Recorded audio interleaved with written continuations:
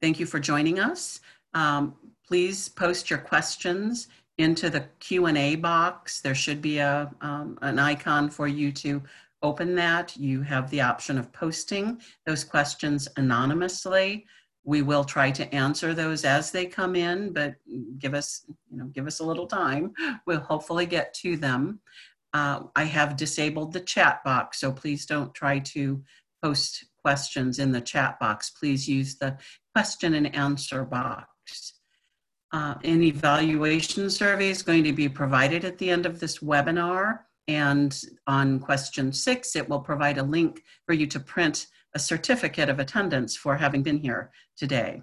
If you have questions about that certificate, please contact InSource at insource.org. Jill and I don't do the certificate, so we can't answer any of those questions, but please be sure to do the survey at the conclusion of the webinar and you'll have access to your certificate. If you are a call-in only user, some people don't get onto their computer or don't get into the program through their phone. You're only calling in by telephone. We know you're there, but we don't know who you are. And so if you need that certificate and that survey, you're going to need to contact InSource at insource.org or call the toll-free number 800-332-4433 by the end of business day today. And please let staff know. You may need to leave a message. We are open, but you may need to leave a message that you did in fact attend by phone and that you would like access to that certificate. You can view previously recorded webinars on our website, and I've posted the link to our website under archived webinars. Okay. We always try to do a legal disclaimer. We are not a legal service agency. InSource is not a legal services agency. We're not attorneys, and we don't represent parents or children. The information provided today is just exactly that, educational information. If parents or others have legal questions, they are certainly free to consult with an attorney to get those questions answered. Okay, and I do see a question. Are you going to provide slides after the webinar?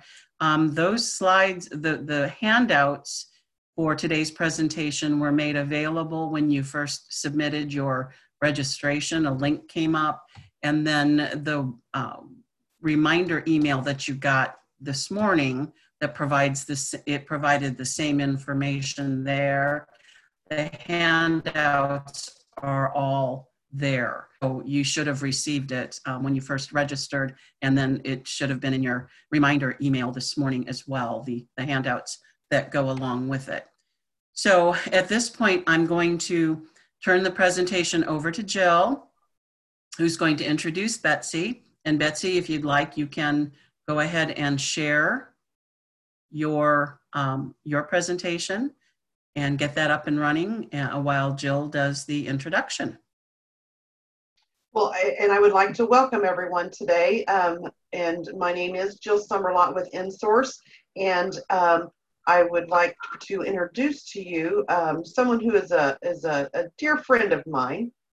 Betsy and I have been friends. Transparency here. Betsy and I have been friends for years. Actually met Betsy whenever she was a counselor with my kids whenever they were in the middle school. But a little bit about Betsy. This is her 4th year for her to be at the director of the BUILD program. She spent her younger years as a special education teacher, a counselor. She was a special education coordinator in Putnam County, Morgan County, and Hendricks County. Since she's been at the University of Indianapolis, she's implemented the autism support program as a piece of the BUILD program.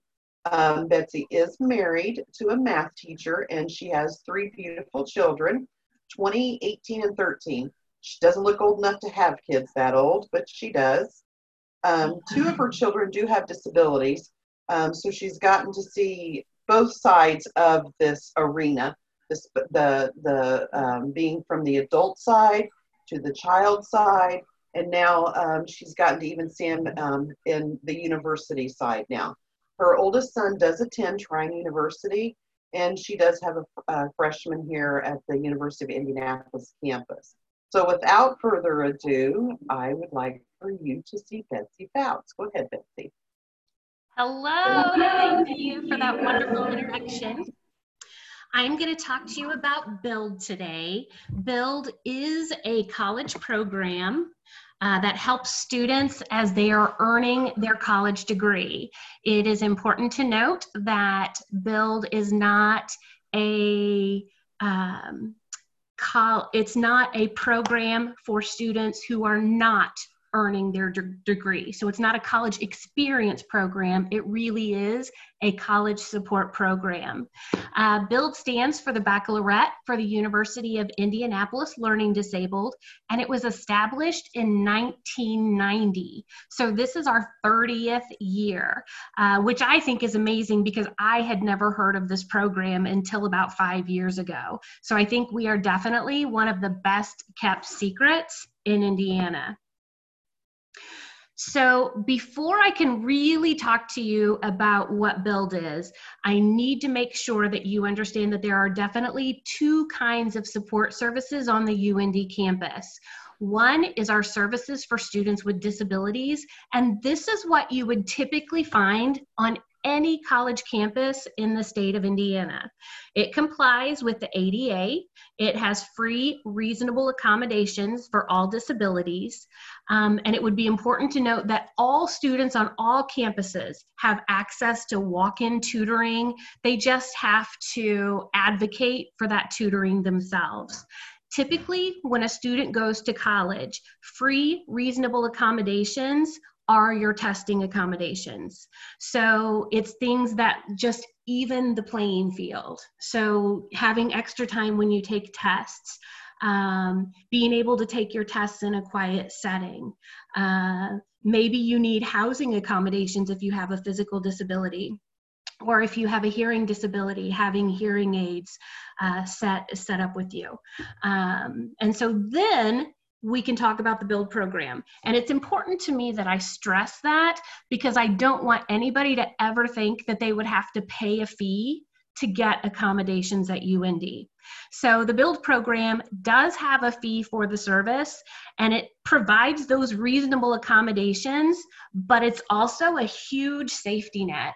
And if I had to compare it to something that you would see in the high school, middle school, elementary setting, I would say that it looks more like that resource room that students go to for extra help, where somebody is making sure that they're on track, that making sure that they're using their time wisely. So currently, the cost for BUILD is $3,500 per semester. So let me tell you what you're getting for that. BUILD has specialized courses. We have tutoring. We have an autism social skills support group. We have an autism social activities group.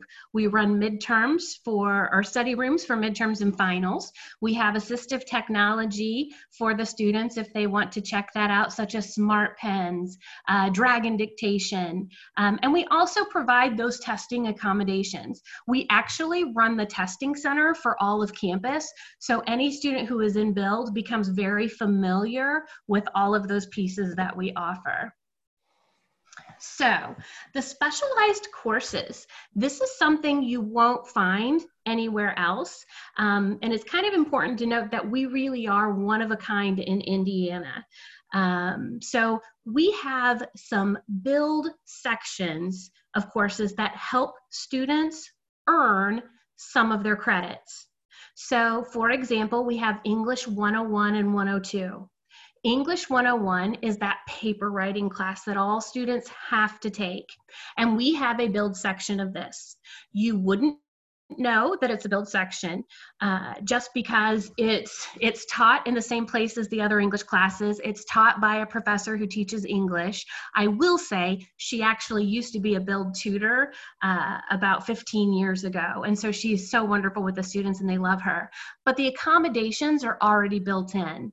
So where you would walk into the typical class and they would say, here's your paper, here's when it's due. In the BUILD section, they would say, here's your paper. Here's when it's due. On Monday, we're going to work on the thesis. On Wednesday, we're going to work on your introduction. So it's still taught as a process, and the chunking is already built in. She also offers so many opportunities for self-correction and peer review that as long as students are meeting their deadlines and they are attending class, they should be very successful in this class. And having seen some of our students who have chosen not to be in that build section and have instead chosen to be in the typical section, there really is a huge difference. And I think it's because she really stays focused on those important things that when they get finished, they are truly able to write those papers that they need to write to be able to finish college, and do that with support from us. English 102, that's the reading comprehension course. And so kids have 5, 6, 7 choices that they can take for this. And our section just takes out that huge amount of reading. So instead of reading, 2 to 4 novels in their course, instead they would work with something that's more of a reading book, or they're working with excerpts of books. We have a study skills course that all of our incoming freshmen take. This is taught by me. We use the first month to 6 weeks to learn how to use the university, to learn how to use Build, to learn how to use the grading system, to learn how to use their tutoring, to learn how to use their testing accommodations. After that, we really do focus on study skills that the kids need in order to be successful when they're in college. And I will tell you that I love this class because it gives me a chance to get to know the students as we're starting out the semester, and it kind of gives me my first signal on where we might struggle. And so it could be that the student is late to my class. It could be that they don't come to my class. It could be that they're on their computer or they're on their phone during class. So it just lets me know some of those things that we need to be working on. And then we also have a foreign language. We have Build Spanish. And so every student who comes to UIndy has to take between 1 and 3 semesters of a foreign language in order to receive their diploma. And so this is a class where I kind of say take it or leave it, because our students either come to us and have been really successful in a foreign language, or our students have come to us and they've never taken a foreign language. And we really don't want this to be the reason that they can't earn their diploma. And this class is different. When you look at the English 101 and the English 102, it's the requirements are exactly the same. So it just looks a little differently in how it's presented to the students. For that Spanish class, it does not cover the same amount of material as your typical Spanish 101. It has a culture piece built in. So if students are required to take a 2nd or 3rd semester, they get to take different classes to fulfill those. And right now, I think they have 12 or 13 replacement courses that they can actually choose from. Betsy, we've had a couple of questions. Yes. And the first one is, will BDDS Beads pay for the fee for the Build program? Now, I don't know how Beads fits in with Voc Rehab, but if a student qualifies for Voc Rehab, often they will pay the fee. So I don't know how those 2 things go together. Okay. And we have another one that says that she's confused, so I'm confused about the fee. Do the students pay for their tuition on top of the $3,500 per semester? Yes, they do. And what you are paying for with that fee, I will kind of talk about that here, I believe on the next screen, is tutoring. What your child is paying for is tutoring. Our tutoring center, all of our sessions are one-on-one, they're individualized, and they are scheduled. So typically on a college campus, when a student decides that they are going to go to get some sort of tutoring support, they have to first decide they're going to go get tutoring. Then they have to find where they're going to go for that tutoring. Then they have to actually show up for that tutoring every time they need it. And most of our students tend to struggle with that self-advocacy piece and that throwing themselves out there and recognizing that they need the support, then following through and getting it. And that's something that we've removed with our program. The transition to college is a difficult transition because so many things are changing. And so what we've done is we've made this tutoring actually be part of their school schedule. So students have to do a minimum of 2 hours each week. We have our freshmen do a minimum of 4 to get through the transition. But I'm going to be honest and say that this semester, we only have 2 students that are doing the 2 hours. Most of our students do between 5 and 7 hours of tutoring per week. A lot of our students with autism do 10 hours per week. You have to remember that when students come to college, they are in class for 15 hours a week if they have 15 credit hours. And they're expected to do 2 hours of work each week for each hour they're in class.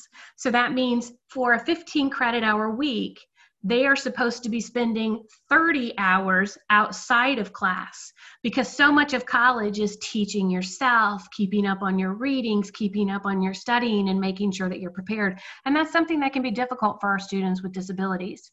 We also have open tutoring. So a student may be coming 5 hours per week and they may have a test on Friday that they feel like they need some extra support for. So they can come in and just sign up for some open tutoring for that.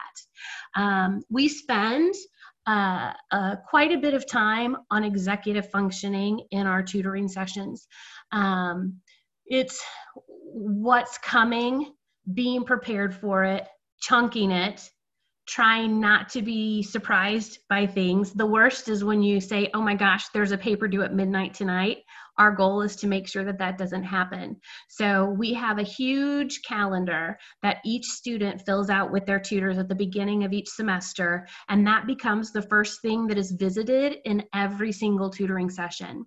So from that calendar, each of our students kind of works differently. So some of our students, they like to still take a piece of paper, like a daily paper that has what they're supposed to do on it. Some like to have a weekly paper. We try, if students aren't set on paper, we try to convince them to work through their phones, because I'm going to tell you, students often lose their paper, but students never lose their phones. I've not been able to figure that piece out, but they've always got their phones.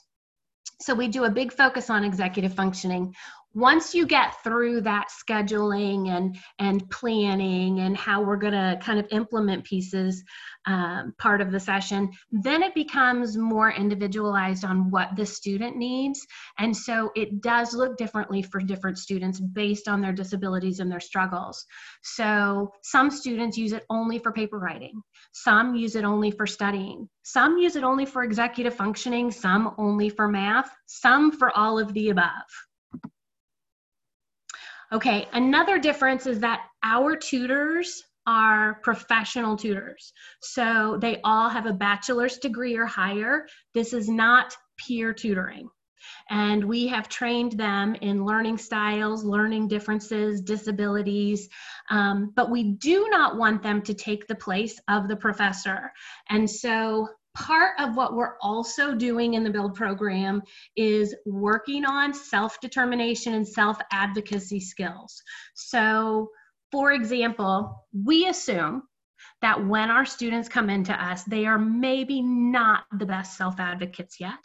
And so that's part of what we're going to work on. So when a student comes into tutoring, let's say they don't know what their assignment is for a class. Like they know there's a paper, but they aren't sure what that paper is going to be about. That tutor is going to be working with the student to try to get them to help problem solve the situation. So, well, if you don't know what your paper's on, what do you think we could do about that? So what are some choices? We could go to office hours. We could send an email. We could ask in the next class. And then the tutor's probably going to say, well, let's send an email and let's do that together right now. Usually by the time our students are juniors, we expect them to be able to come in and tell us what they need to work on. So they may come in and say, hey, typically we are working on math right now, but I really need us to work on history. And I know that we were going to work on this sociology paper, but I wasn't sure what to do. So I already wrote the professor to see what it's going to be. And our reasoning for this is that we all need help. We all need help every day. I ask for help every day. The goal is being able to figure out what you need for your help and where you can go to get it. So our goal is not that students are dependent on Build. It's that by the time they leave, they can be very, very independent and be successful in their jobs. I think I saw a question. Yeah, Betsy, we do have a question, and it's, what do you mean by executive functioning? Do you mean that you help students organize their thoughts or their schedule? Yes. Yes to both of those. It's the most basic piece that starts every session is that calendar, what's coming, chunking it, and creating the steps that the student needs. And then from there, the executive functioning piece happens throughout the sessions, but that's just that more normal, the way the students need it. So for example, we have some students that struggle with starting papers. And so that could be what they actually are working on in their session. For some students, it's, I cannot come up with what my pieces are to start this paper. And so maybe it's literally just making the list of every basic step. Oh, I've got to go and look up my sources, and then I have to create that bibliography, and then I have to actually read the sources to see which ones I'm going to use. So the most basic piece that everybody has to do every time is that calendar, so there's no surprises. After that, it becomes kind of individualized. And no, you are not supposed to be able to see the questions. Apparently, there's this nifty Zoom thing that when you guys ask a question, it pops up just for us, and we have to actually click a button. So it's kind of crazy. That's why we're making sure that we read them out loud. Okay. So now let's talk about autism. We have an autism social skills group that meets each week. We use this time to teach the students skills that will hopefully get them through their job interview. And then as we go through the semester and we really get to know our students, each student has their own specific goals that they need to work on, and we then generalize those into the tutoring sessions. And we also try to find other ways to generalize those into their day, whether it's in our activities group or whether it's into scheduling little times for them to practice different things. But our goal is that the students are going to pick up these skills and be able to use them in multiple places. We also have an activities group, which is student-led. Students choose what we're going to do. And we do lunches 2 to 3 times a week. We do dinners. We've had Frisbee. We do Unos. We learn to ride the red line. We go to Books and Brews. We've been to the mall. We do game nights. And even now that we're all kind of stuck in this COVID-19 quarantine, it has amazed me that these kids have all become so close this semester, because we're doing lunches 5 days a week now. We're still doing our game nights.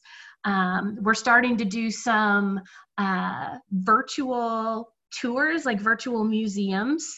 It's been pretty impressive. And we know that we're being successful when we aren't necessarily scheduling everything, and instead the students are scheduling it, and then they're inviting us to some of these. I've been part of a group text since these students have come home, and I have been amazed how often they are putting their own Zooms together. About 5 nights a week, they are saying, hey, who wants to Zoom? And so it's been absolutely wonderful.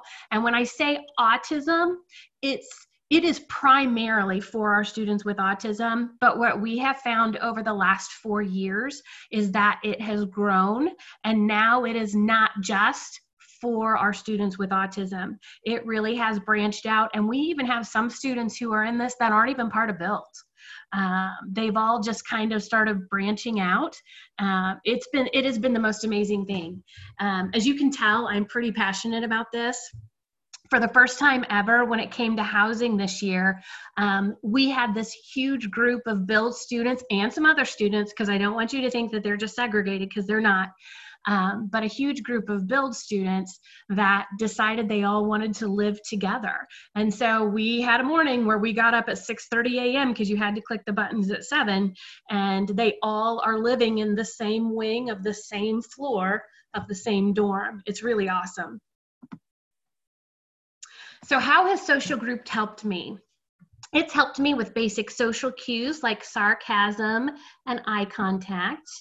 I cannot see all of these words because our pictures are there. I'm so sorry. It helps with making social situations less stressful.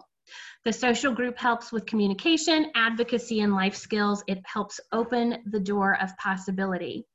I know that I sometimes get the question when it comes to the social skills group, if I feel like it is effective to have students with autism grouped together to work on a skill. And my answer to that is that over the last 4 years, what I've learned is that in that K-12 setting, we take our students and we put them in with their typical peers, and we hope they are going to pick up on the skills that their typical peers are showing. And when they're coming to me, they still have not picked up those skills. But what I've learned is that if I come right out and say, you have to fix your eye contact because of this. This is how you recognize how to enter a group. Here is how you recognize that it's time to leave this conversation. They're able to pick it up. And oftentimes what they're saying is, I wish somebody would have just said this to me instead of me just feeling awkward. And then another is that a lot of the kids are coming back and saying, this is the first time I have truly felt like I have had a social group. I have people who think like me. I have people who feel like me. And I feel like I can be myself.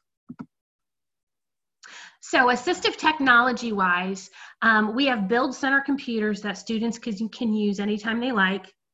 We even have some little rooms with doors that will close so that students can have kind of that quiet setting while they're working. We have Dragon Naturally Speaking on all of our computers in the Build Center. And all of our students have the opportunity to check out a LiveScribe Smart Pen. I am going to tell you right now, if you have not seen one of these, you have all got to go look this up. It is the most amazing thing, and it makes our students independent with their note taking. A lot of parents come in and they say, I want somebody to take notes for my child. And I say, no, we need to do the Smart Pen. The reason why is long-term independence. This nifty Smart Pen, you use it on a piece of paper, and it's like this little computer. I wish I had one to show you guys right now. You push record, and it starts recording the lecture from the professor. And so the student starts taking notes. Let's say they're terrible at taking notes, and all they draw is a 1. And then later on, all they draw is a 2. The neat part with this is that if you take the pen and you touch it to the number 2, it starts at that part of the lecture. So you don't even have to listen to the entire lecture to figure out what you missed. You click on the part of the notes that you've written, and it automatically takes you to that part. So it also teaches students, because then they can go back and start practicing how to take notes, which actually helps facilitate some of that learning. And the reason that I really love this is that when our students leave us, they are going to have jobs where they're going to be attending meetings at some point. And you can't have a note taker when you are an adult and you're out in the workforce. They don't just have a note taker there for you, but everybody can have their own Smart Pen, and they're independent and they're able to have their notes from their meeting. We also have scanners and reading software. Every student on campus has access to Kurzweil 3000. So anytime a student is given a PDF or any kind of a document, they can easily drop it in and it will read it to them. And then we often, when students request, order their textbooks in an electronic format, and they're able to have their textbooks read to them. And then testing accommodations. So typical testing accommodations are extended time, reduced distraction environment, having a reader, having a scribe, which is someone who writes it for you, having computer access for essays so you don't have to handwrite. And in order to use these testing accommodations, students submit an electronic test request. And I can't even begin to imagine what it was like in the days before the electronic test request. But now the student goes on, and this is something that they work on with their tutors, because their tutors often will be reminding them, hey, you have a test coming. Have you applied for your testing accommodations? But the student goes, they fill out a test request. And so they just put the professor, the class, the date that the class is taking the test. And when they hit enter, a copy comes to us in Build, and a copy goes to the professor. So when the professor sees it, they do whatever they do. They click their appropriate buttons, and then they send the exam to us. On the day of the exam, the student just shows up, and instead of going to class, and they take the test with us. It's really a very, very efficient process. If a student comes in not as a Build student, then they would turn in their most recent IEP and their most recent evaluation, and then their accommodations would be determined based on that paperwork. If a student comes into Build, we kind of allow access to all of these, and our reasoning is that a lot of students come to us and they were just handed accommodations, but nobody ever really checked to make sure that they were the appropriate accommodations, or they actually helped the student. And so sometimes we will find that students are really struggling on their exams, even though they're really good studiers. And so sometimes they will take exams with me, and we will play with accommodations, because sometimes we just have to shift the accommodations around, and it makes all the difference. I've had a student before that even tutored other students, and so totally understood the information but could not pass a test. And so the accommodation we just had to put in for her was that she had to actually teach the answer to the question before she was allowed to look at the answers to the questions. I've had some students who have never had scribe as an option, and it truly made all of the difference just by not having to actually write the information out themselves. It completely changed what their answers were.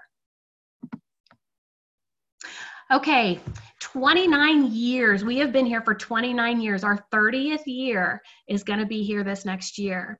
We are definitely supported by the university faculty and administration, and they are very proactive with me. As with every place, there are some people who are a little more difficult to work with, and part of what I do with the students is try to make sure that we make good scheduling choices. But a lot of times the faculty will be reaching out to me first and saying, hey, I haven't seen this kiddo in 2 classes. Can you help me figure out what's going on? Or I'm able to ask them questions to see what's going on, and they're wonderful at answering. We have approximately 65 students and 24 tutors. Our retention rate is 74%, and this changes each year. The retention rate is measured by your number of students who come to you as a freshman, and they are with you their second year. And so if you look, most colleges, their retention rate runs around 50%. So that means 50% of students who start their freshman year will not be returning to college their sophomore year. So this has actually been, last year was a lower year for us, and it was 74%. Typically, our retention rate runs between 80 to 85%. Our cumulative GPA is a B-. I can't tell you exactly what the number is because it's hidden under our pictures, but it's in the B- range. Last year, altogether, we did 5,925 tutoring sessions. So think about that, 65 students, 5,925 tutoring sessions, and our average GPA is at that B- range. That's pretty impressive. And our students' majors include everything. I've yet to see a major that our students aren't capable of doing. So in order to apply to the BUILD program, there are actually two parts. One, you have to apply to the University of Indianapolis, and the other is you have to apply to BUILD. And again, I have to go back to, we are not a college experience program. You are genuinely working to get your college degree. We are just helping you get there to do it. And so you get accepted to the University of Indianapolis, and then you apply to BUILD.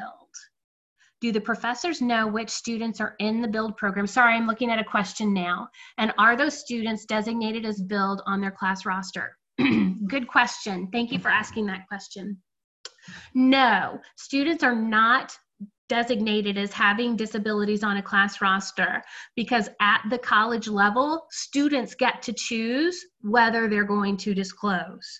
So if a student goes in and they are a disability services student, they pick up a letter, a memorandum, and they hand it to their professor. And it is completely up to them whether they choose to hand it to that professor or not. And that's the way it is on any college campus across the United States.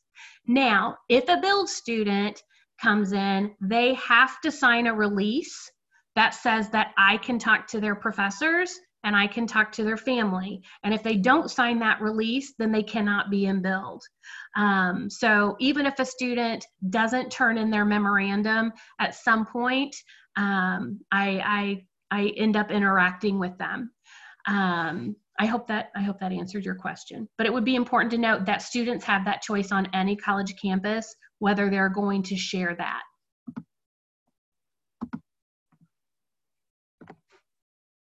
Okay, so the BUILD admissions process, there's an online application, and I have to tell you, if you make it take a long time, it will take you 10 to 15 minutes. And along with that, we ask that you submit your diagnostic testing. Usually the evaluation that was done in school will work. We prefer it be within the last 3 to 5 years, but sometimes as long as I have a really good up-to-date IEP, then I can go ahead and work around that. And I always say, if in doubt, send it to me, let me look and let me decide. And then the last piece is a personal interview that the students have with me. Things I wish I had known before college. I just absolutely love this. I just asked the students, I said, hey, if you had a way to, I made it go away. If you had a way to let us know what you wished you would have known before you started college, what would that be? And these are the answers that I got. You must put in hours of hard work on assignments because they can be extremely difficult depending on the class you're in. Your teachers do not teach you everything you will be tested over. A lot is in your books and is never talked about. You have to study and read your notes every day. Each year, your classes will get harder and they will require more work. That friends aren't magically going to come into my life. I have to go out and make some. I especially love this next one. Not to spend all of my saved cash at the beginning of the semester. That I get a 0 if my work is late. That I get no sleep. That even when I'm sick, I have to go to class and do my homework. Absolutely, Lori, you can share those things you wish, slide to your students, absolutely.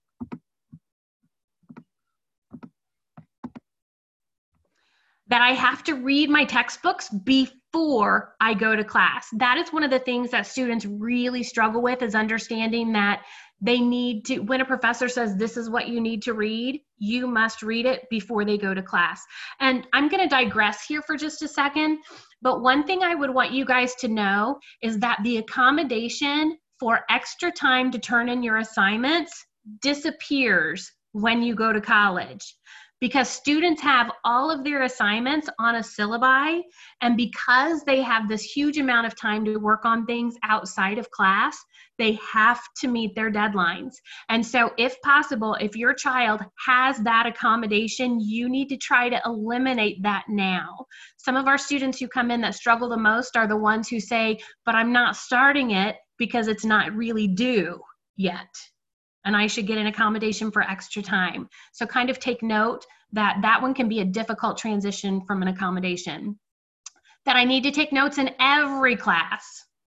Sometimes you will fail at something, but rather than think of it as a fail, think of it as a learning experience. With this fail, there will be amazing results when you are ready. That I have to do more than homework and tests to pass a class. I have to read and study every day. I wish I had known how much more responsible you have to be when it comes to homework and studying. Letting yourself slip away from it for even a week will crush your semester real fast.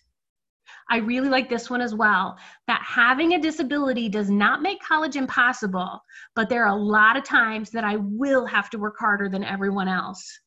And that there is no accommodation for extra time in college on homework. So I have to plan my time accordingly.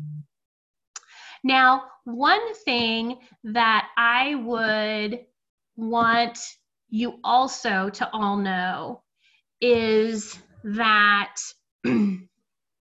if your child isn't doing homework now, they are not going to miraculously come to college and do homework. I hope that makes sense. If your child cannot do any kind of work independently, they are not going to suddenly come to college and be independent. And so these are skills you have to start working on now. Because again, I go back to the transition to college is a big one. And if the student has no ability to be independent, if they have no ability to meet their timelines, if they have no, they don't have those perseverance skills to try to put in that effort, they aren't going to make it when they come to college. And so you guys need to start now saying, what are the skills my child needs to be successful in college? One of those, he needs to have a homework time that he meets. So maybe you guys start by helping them set that time, making sure they're doing it. But then it becomes something they have to do. They have to carry on with that consistently. You want them to be as independent as possible. Also, getting themselves up in the morning. You would be surprised how many parents that I meet with, and I'm like, hey, are you setting your alarm? And the parents are like, no, I have to get him up every day. And I'm like, he's got to be able to get up and get himself to class. He has to be able to get himself dressed. Now, to make y'all feel better, our students, also being the parent of students with disabilities, our students are actually more prepared for college when it comes to the personal skills or the self-hygiene type things, doing laundry, getting themselves up for school than the typical students are. And I think it's because we tend to worry about it more on this side. Okay, Jill, what do you have for me? Well, I just have a couple questions, and you kind of touched on it whenever you were talking about the accommodations of the homework and the being able to set the alarm. But what other piece of advice would you give parents whenever they know that to prepare for that college? Because I mean, and we both have been through this, that IEP, we give them those accommodations and we hope that they buy into those accommodations. But, really honestly in life, there isn't going to be anybody that does that. It would be a scribe for them. So what would be a piece of advice that you would give to the parents for that? I would say as soon as possible, try to be looking at kind of the note-taking support. When it comes to like having a scribe for your exams, that other bonus is that once you actually graduate, very rarely do you have to be in that position where you sit and take an exam. Does that make sense? Yeah. And so some of that, it really truly is kind of an accommodation to get them through what they're being handed. But at the same time, it's also being able to stop and say, wait a minute, right now, my child isn't able to take notes. And so what could I put in place to be working towards that independence? So instead of just accepting my child doesn't take notes, my child can't take notes, what can I do to baby step it? I know in particular for one of my children, when it was time for her to start high school, I was like, okay, my expectation is you're going to go to college. And so then it was, where do you have to be in order to get there? So we worked backwards, and we had, yes, an IEP with the school, but we had our own set of skills that we worked on at home that were kind of different from those, if that makes sense. So we had our own, we're going to have you where you're getting yourself up. You're going to be taking your own medication. You are going to have your own study time. Yes, they have it where you're going to check your work at school and you're going to be working on these executive functioning pieces. But our goal was that by the time she was a senior, she was going to be able to be prepared and done before she showed up to that resource time. She had already checked those grades. She had already sat down the night before and started that work. So it was more like them just double checking. But it didn't happen when she was a freshman. It was literally baby steps. Okay. Now, with the BUILD program, are the students allowed to live on campus and off campus, or is this just an on campus? No, it's on campus and off campus. We have some students that live in the dorm. We have some that live in apartments. We have some students that live at home and their parents drive them to campus every day. So there's a lot of freedom with that. Okay. And I know that you and I had talked about other universities, but this is such an unusual type of a program. That is there any other colleges here in Indiana that does anything like this? No, we really are one of a kind.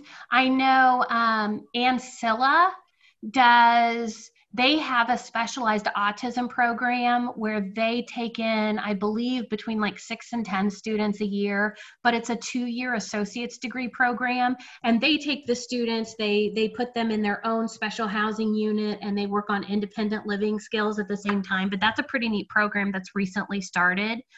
No, we really are we were one of a kind. Okay. And I know that you've been there the 4 years. But I would like for you to explain or express, because like whenever you and I were talking about the students that they start out as freshmen and they I call it hand holding. That's probably not exactly the best term, but by the time they get to be that sophomore, that junior, and then when they begin to that senior, they're not as quite hands on as they were when they were freshmen. So you've been there 4 years, so you've probably really seen some growth now. Would you expand on that, how that looks with those years going on? Well, it is absolutely amazing to see. And this is a discussion that I feel like it's important to say to you that I am a very high expectation mother, and I am very hard to please. Jill can attest to this. And so it kind of cracks me up now for me to be talking to parents and saying, trust me, I know you are terrified right now, but wait until you see what happens when they're juniors. It is the craziest transformation. When they come in as freshmen, I feel like I am seeing them all the time, but it's, okay, minor emergency, putting out a small fire, what are our processes, what are we gonna do? It really is talking through the little things. And we teach the students when they first get there, no question is stupid. And if you have a question about anything, come ask us. We may not be the person for you to go to, but we will make sure you get to the right person. And we have some students that need help getting to the right person, and that becomes part of what we do. And it just kind of gradually happens. They just become more comfortable, they become more confident, and kind of the way that questioning process happens with their tutors and with me and any of the staff that's in Build. It's more like we are part of a team coming up with a solution. And so the more confident they become with that as time goes on, the more they're coming in and saying, hey, had the issue, knew what my choices were, and here's what I chose. And then usually by the time our students are juniors and seniors, they are especially seniors, they're using less tutoring. some of our students who are much more independent come in twice a week only for executive functioning. But again, I have to tell you, I've only had 2 students this year that have been twice a week. And I've been so impressed with how everything has transitioned to online because of the Zoom program. Nothing has changed. And so the students are sharing screens. Everybody has their books on their side. The tutors are providing services from home. It's just been amazing. And the growth those students have. I just wish I could take all of you and say, okay, I wish you could fast forward to that junior year, because you will not even recognize your child. That's great. That's great. One of the other things that I know that this program has, and I think this is just fantastic, was whenever, when our kids are in school, when they're in school, and we're talking high school, and we've done everything we can to get them to be in those social situations, and it's just not easy for them.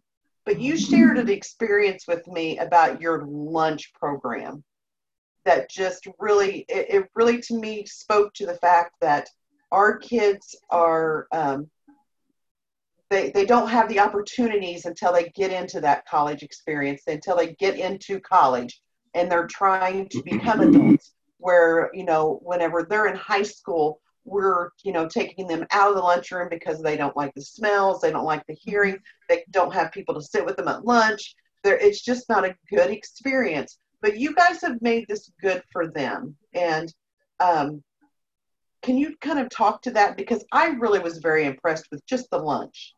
Okay, so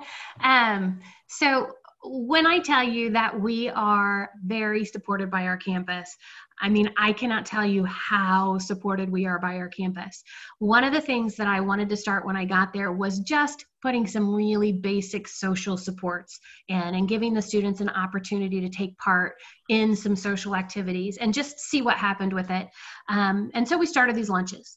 And when we started these lunches, now we're on 4 years, one of the things that I thought about was, wow, the lunchroom is always loud. It's always crazy. And so we started making sure that we always got the front table. So we have all of this room between us and the door. So we're cutting out a chunk of the sensory. And they also totally were down with us letting any of my students come in.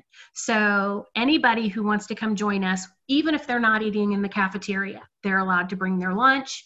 They are allowed to bring lunch from someplace else. They're allowed to bring it from off campus. They're allowed to bring it from some other place on campus. So if they don't like particular foods, they can bring any kind of foods in that they want with them. And so the students at first, it usually takes a couple, because they're like, I don't want to go, and they're grumpy. And then pretty soon what happens is they truly love coming, because what they're finding is that they are in a group of, scarily enough, 15 to 20 people. And there are people that they have these awesome things in common with, like whether it's Pokemon, whether it's gaming, whether it's talking movies, they have this group of people that they look forward to seeing. And so we have some special dinners that happen on campus as well. We have like a Christmas dinner and a Thanksgiving dinner. And when we started going to those, we actually have some students that will come to those that won't even come to the lunches.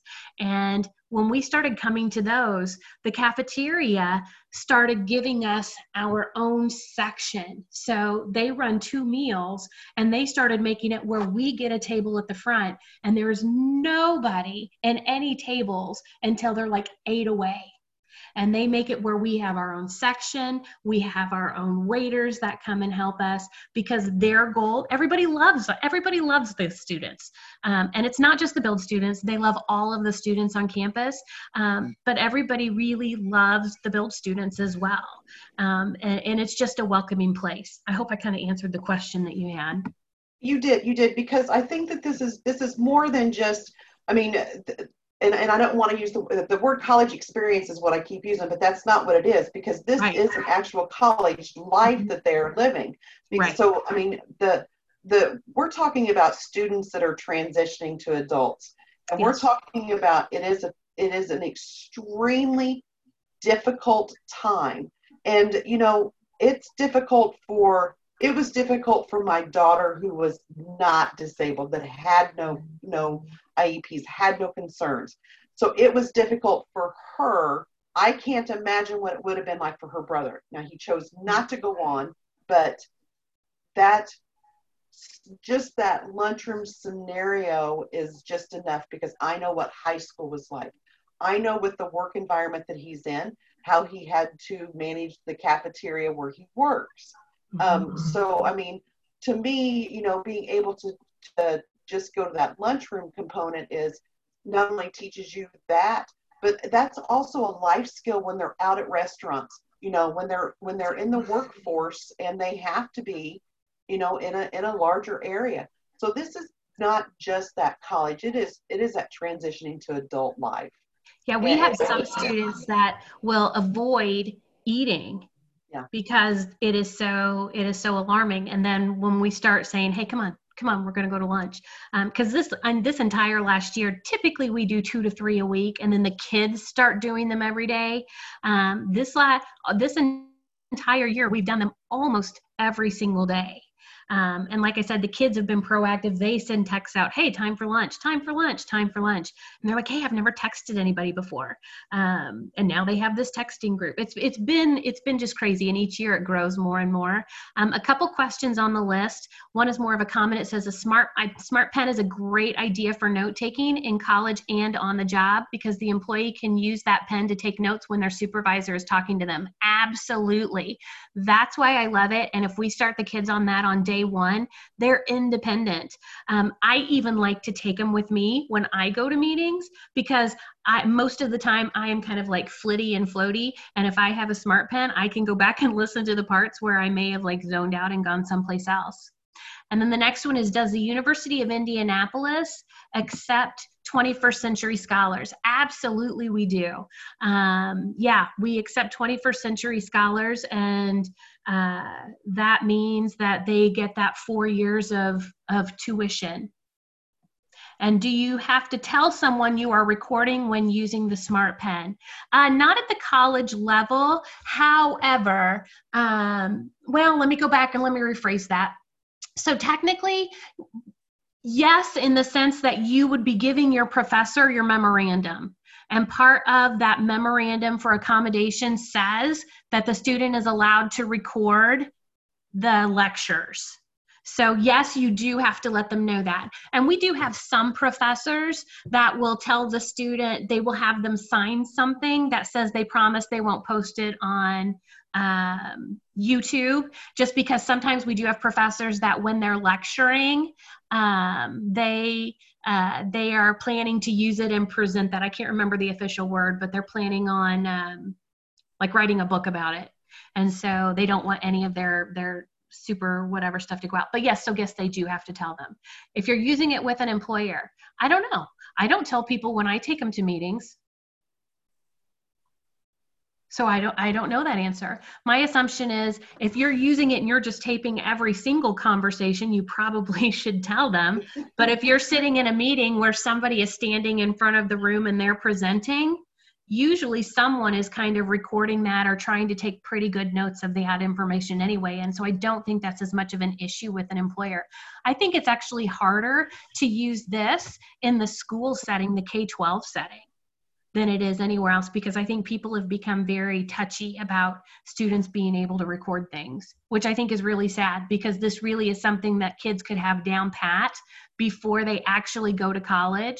And I find that to be kind of devastating, because I think that is one of our roughest pieces of this transition, is teaching them how to use a smart pen, when if they could learn to use that in college or in high school, that's one of less thing that we have to teach when they get there. So what would be something that you would, when would we, if you had a student that you knew that was going to go on to college, and, you know, when would you suggest that we start looking at those accommodations and starting to say, we need to start weaning you off of these, because these are not going to be things that you can use at the college level?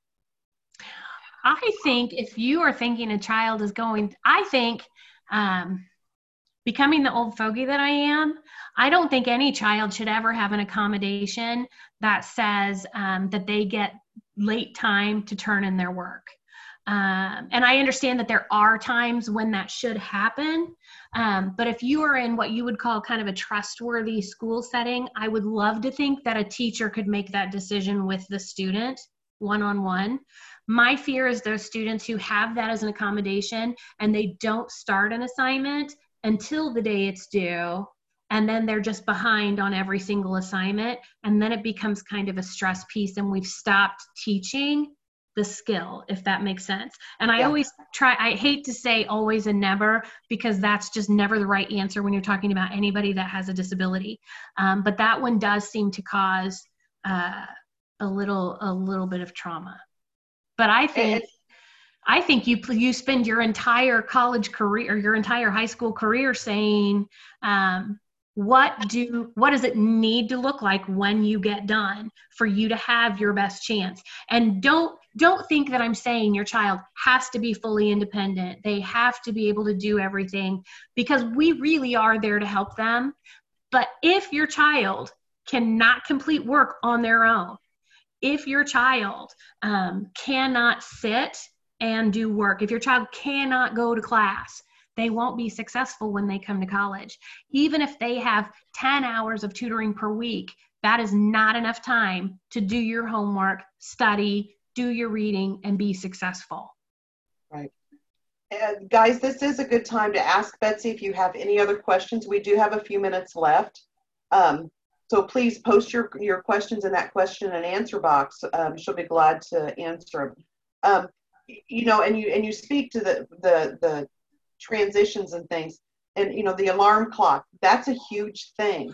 But you know, we also have kids that take medicines and prescriptions, and you know, a lot of times we dole those out to them. And before, one of the things that I've been really trying to be cognizant of now is to remind parents, look, when they do go off to college, they're not going to have access to you doling it off. It's really important for them to know what that medical background is for them. And so, because there's not going to be somebody there to do that unless they live off campus still. So it's really important just for that medical piece to be able to take their medicine. Now, and I will share, it's kind of funny because, you know, obviously students take medications at all different times. Some students take medications all throughout the day. It had become kind of a typical thing at lunch for students to pull out their pill cases and start taking their medicine at lunch, which I kind of thought was interesting this year because there was no stigma at all. But one of the neat things that I saw this year was that for some of our students who really do take a lot of medication, their parents have been utilizing that new service where the medication comes for you already in the baggie.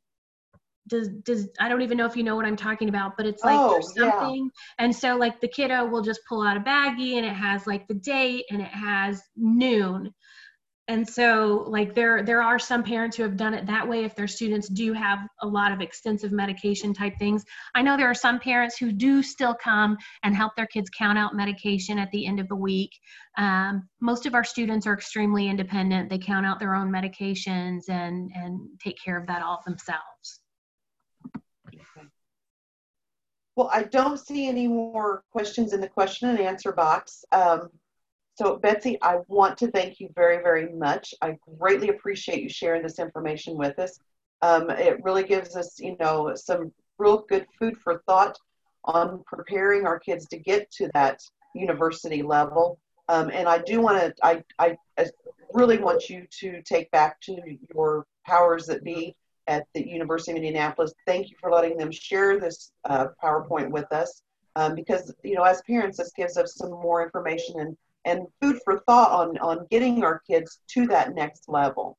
So thank you very, very much. Again, I don't see any more questions and answers. So at this time, I'm going to turn it over to Kathy and let her finish up. I enjoyed this wonderful presentation. You can always contact Betsy if you have specific questions.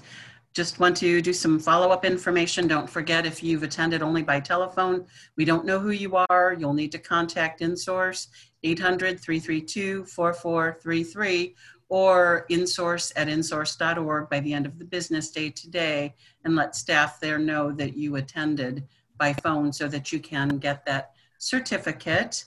And don't forget the survey link will come with the evaluation that you'll be getting, the survey that you'll get in a couple of moments.